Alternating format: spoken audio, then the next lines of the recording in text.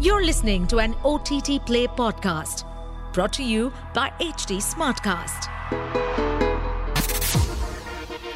This is OTT Play. OTT Play. Sizzling Samachar of the day. Welcome to your daily dose of entertainment news on OTT Play. I'm your host Nikhil. News from Hollywood first. The Fantastic Beasts franchise, a spin-off from the beloved Harry Potter series, finds itself on shaky ground.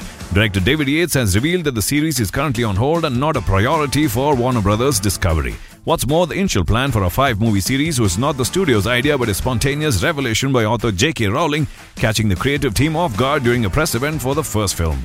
The franchise's future looks uncertain due to declining box office earnings, an identity crisis that transformed the narrative, controversies surrounding changes, and J.K. Rowling's views on transgender rights.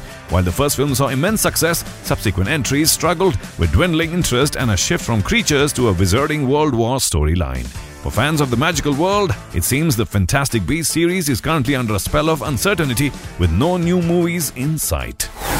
Next piece of news, in a surprising cinematic collaboration, heartthrob turned serious actor Josh Hartnett is teaming up with the master of suspense M. Night Shyamalan.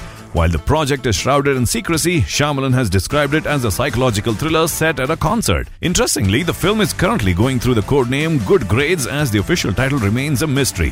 Shyamalan, not only directing but also producing, is investing heavily in the project, even funding it himself after securing approval from SAG-AFTRA during the actors' strike. Hartnett plays a father attending a musical concert with his son, but things quickly take a dark and psychological turn, promising an intense cinematic experience. Singer and songwriter Saleka Shyamalan, the director's daughter, joins the cast as the musical artist at the center of this enigmatic thriller. For Josh Hartnett, this project marks another step in his comeback journey, following roles in Black Mirror and Christopher Nolan's highly anticipated Oppenheimer.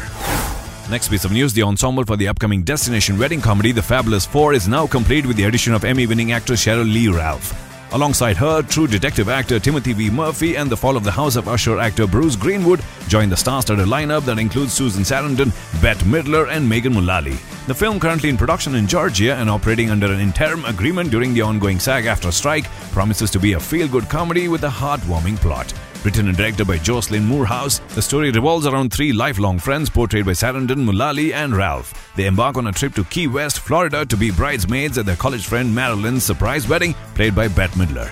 This joyous occasion rekindles sisterhood, brings the past back to life and sparks romance, drinks and life-changing moments they never saw coming. The Fabulous Four is expected to hit US theaters in 2024, promising a delightful and heartwarming cinematic experience. Next piece of news, in an exciting development, Apple TV Plus is preparing to release a captivating 3-part documentary series, John Lennon Murder Without a Trial, narrated by the renowned actor Kiefer Sutherland. The series will provide fresh insights into the tragic murder of music legend John Lennon in 1980 by his obsessed fan Mark David Chapman.